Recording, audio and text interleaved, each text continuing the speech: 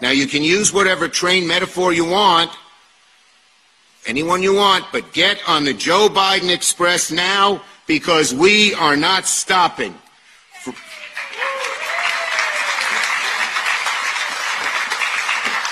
Get on the Joe Biden Express now, because we are not stopping.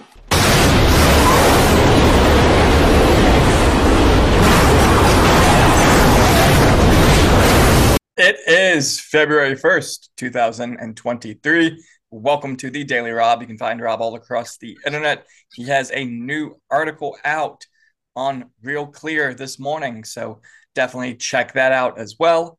And as always, the All My Links has all of his socials. Without further ado, the man, the myth, the legend, the one and only Rob Smith. Thank you, Stu. Thank you, world. Yes, my article out this morning is about what a bunch of ungrateful bastards the University of Richmond is, and how they are woke and ignorant, and how they treat people like shit, and why you shouldn't give them any money. You shouldn't send your children there. Take a look at the article. I think you will enjoy it, and I think you will see the massive, massive lack of gratitude.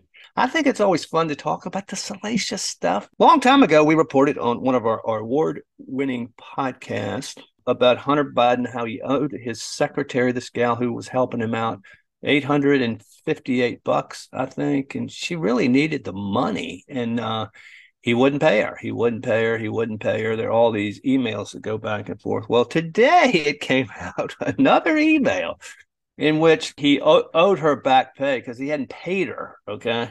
I will make up for back pay. Of course, he misspelled make. You have to make up for back work by, what he means back work, by what he owes her by FaceTiming me and or going to our next club party. When you FaceTime, if we FaceTime, the rule has to be no talk of anything but sex, and we must be naked, and we have to do whatever the other person asks within reason. He texted, set phone up so I can spy on you showering, and show me how you play with yourself. He proceeded to send her more than $2,700 between the texts. That's the president's son. That's the one that he said is the smartest guy in the world. He's a grown man. He is the smartest man I know. I mean, in for the pure intellectual capacity. That's the one that is probably the son that's probably going to bring down the president in the biggest scandal American history has ever seen. And that leads me into one of my substantive stories. It was reported again today. There's documents. The day the Russians, by the way, have you noticed how I can almost predict the future? I wrote an article about this last week, and I predicted this. And once again, as always, drum roll, Stu, I'm right. Zelensky sent an order out the day the Russians invaded and asked his ministers and the military to destroy the Hunter Biden documents dealing with the biolabs and Hunter Biden's company, Metabiota. And there are film clips of this document being burned.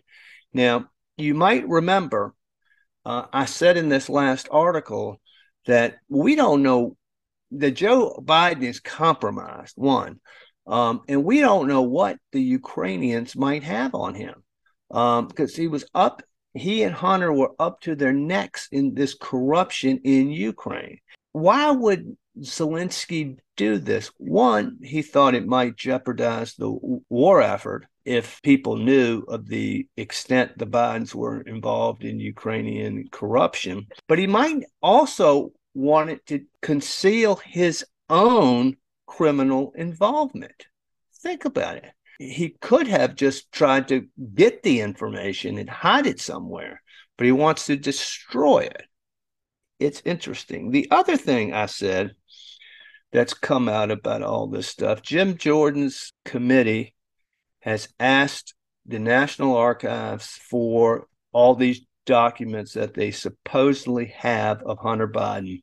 And the DOJ has said that since they've appointed a special prosecutor, then handing over the documents would interfere with a criminal investigation. Go back and look at the article I wrote a week ago, and I predicted those motherfuckers would do that. I don't know how I do it, Stu. Big news. Again, the corrupt FBI and the Biden administration and the DOJ, 2 days after the Penn Biden Center was searched for, and they found those supposedly 10 documents, or it could be 10 sets of documents. You got to watch the way these lawyers parse their words. The FBI went back in there 3 days later and searched Joe Biden's office. And there's still been no report of what they found.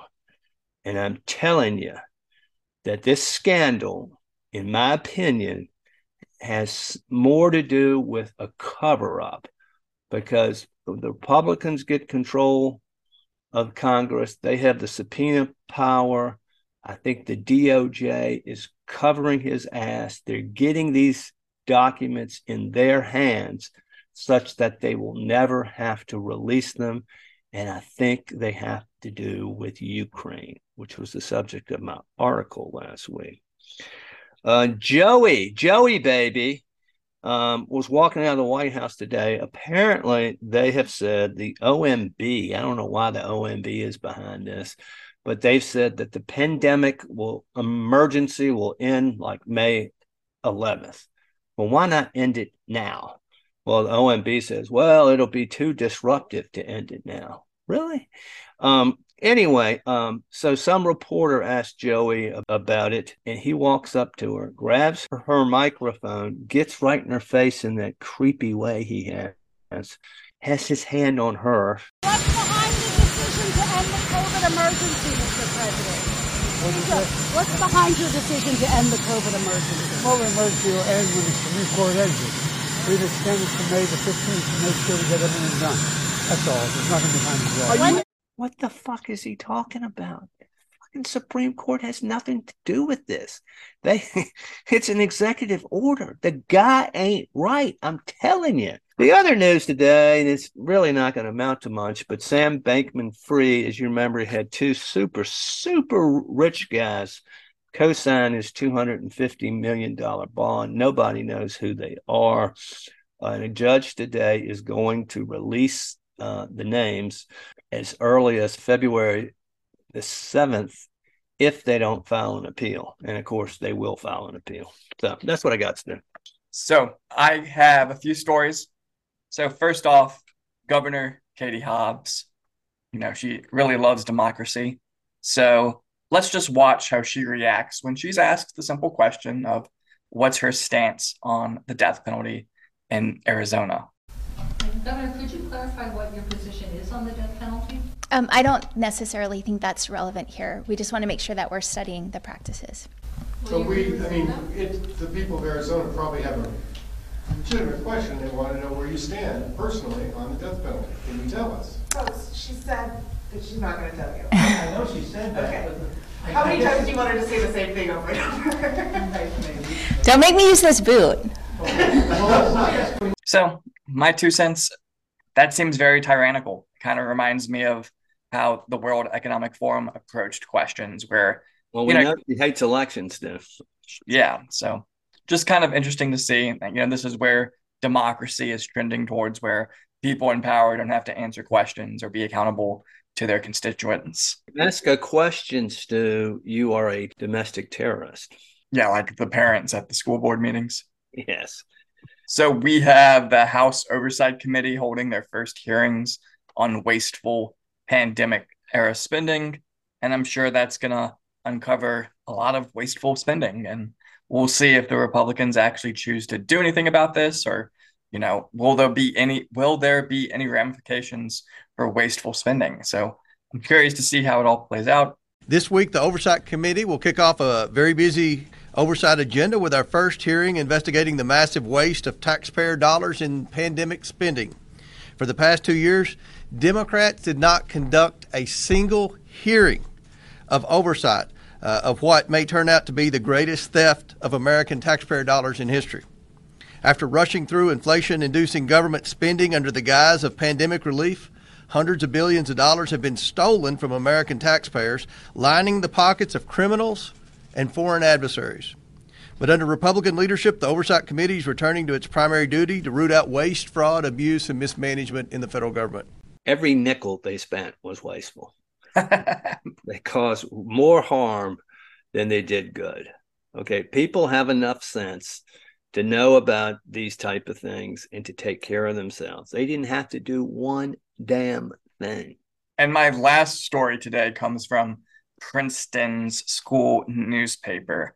And this has been making its rounds across social media. Is that the Daily Tiger? I'm blanking on what it's called. I think it's something goofy like that. It is an opinion piece called Princeton's Criminal Justice Inspired Honor Code Hurts FLI Students. You're probably thinking to yourself, what in the world does FLI stand for? You know, I'm a young person, so I have to kind of... Fucking liberal idiots. That's really good. That's really good. It's first generation low income students. And of course, the argument is that skews towards minorities and that the honor code itself essentially hurts minorities. And so I just want to walk you through. Yeah, if they cheat more than other people, then it hurts them. That's the whole intention of the thing. And so I just want to walk you through the suggestions that this student, Miss Santos, no relation to George, wants to do. For the first generation low income students, a Princeton degree represents a significant opportunity to move upwards in socioeconomic status. And their argument is that a permanent record of a violation on their academic transcript can have devastating consequences. I've never really been at a job where they demanded to see my academic transcript in the first place. If you murder somebody, it too would have a devastating effect on your future prospects. So what one does is you don't do the thing that will hurt you, like cheating. Her argument is that the university should make financial aid continually available to students who must repeat a term because of disciplinary punishment, as the punishment unfairly targets FLI students who are unable to complete their Princeton education without access to financial aid. So the notion that if you get an academic violation, there are no financial ramifications. And so then cheat, you should be rewarded for it. Or allowed to go to school for free, essentially. Secondly, students convicted of honor code violations should have an option to attach a letter from a faculty member to their transcript in which a faculty member can attest to their development since the violation. And of course, you would have a ton of activist professors who would just do that willy-nilly. Yeah, automatically. Finally, the university should offer sessions aimed at educating students on how the honor code works. These approaches can begin to limit the injustices FLI students face on campus and can better prepare every student to fight injustice outside the orange bubble. And so the whole notion is that this concept of honor is effectively part of white supremacist, elitist, blah, blah, blah. America's system of legal administration enacts violence against minority populations. Examining and reconsidering these structures, such as the criminal justice system, is a crucial part of anti-racist action. She gives a bunch of crime stats, and then she says, Princeton's honor code, tasked with holding students accountable and honest in academic settings, mirrors the criminal justice system and its rules and effects. So effectively what she's saying is that Princeton's honor code enacts violence against minority populations. What I find so offensive about all of this is that I feel like her argument is that this notion of honor is some sort of like white supremacist concept. Yeah, I'm sure. When we know that honor is a universal value and concept and has been upheld for tens of thousands of years across every single culture in the world. And, I almost feel like, I think it's either Sun Tzu or Napoleon who said, don't interrupt your enemy when they're making a mistake. And so I think we should just support Miss Santos in this kind of crazy quest to essentially just remove the honor code system from Princeton. And we'll just see what Princeton looks like in 10 years when, will Princeton be able to have the same level of quality graduates in 10 years if there's no honor code? It's kind of like the same concept of like the Chat GPT at, I believe, Stanford, where, if everyone's just doing a AI constructed essay and is passing, there's going to be a clear line of, first, I think it would hurt society in the long run because you get people in positions they shouldn't be in. But I think that will rectify itself in the end. But it's just kind of scary to think about. But let Princeton do it. That's kind of my stance. I doubt they will be the same level of quality in 10 years if they just completely get rid of their oppressive honor code. I think Liberty University and Regent and places like that are going to surpass them in academic quality. And by the way, Stu, you're right about all cultures respecting honor. Remember the Indian in The Outlaw of Josie Wales? It's said that governments are achieved by the double tongues. There is iron in your words of death for all Comanche to see, and so there is iron in your words of life. No signed paper can hold the iron. It must come from men. The words of 10 bears carries the same iron of life and death. It is good that warriors such as we meet in the struggle of life or death. It shall be life.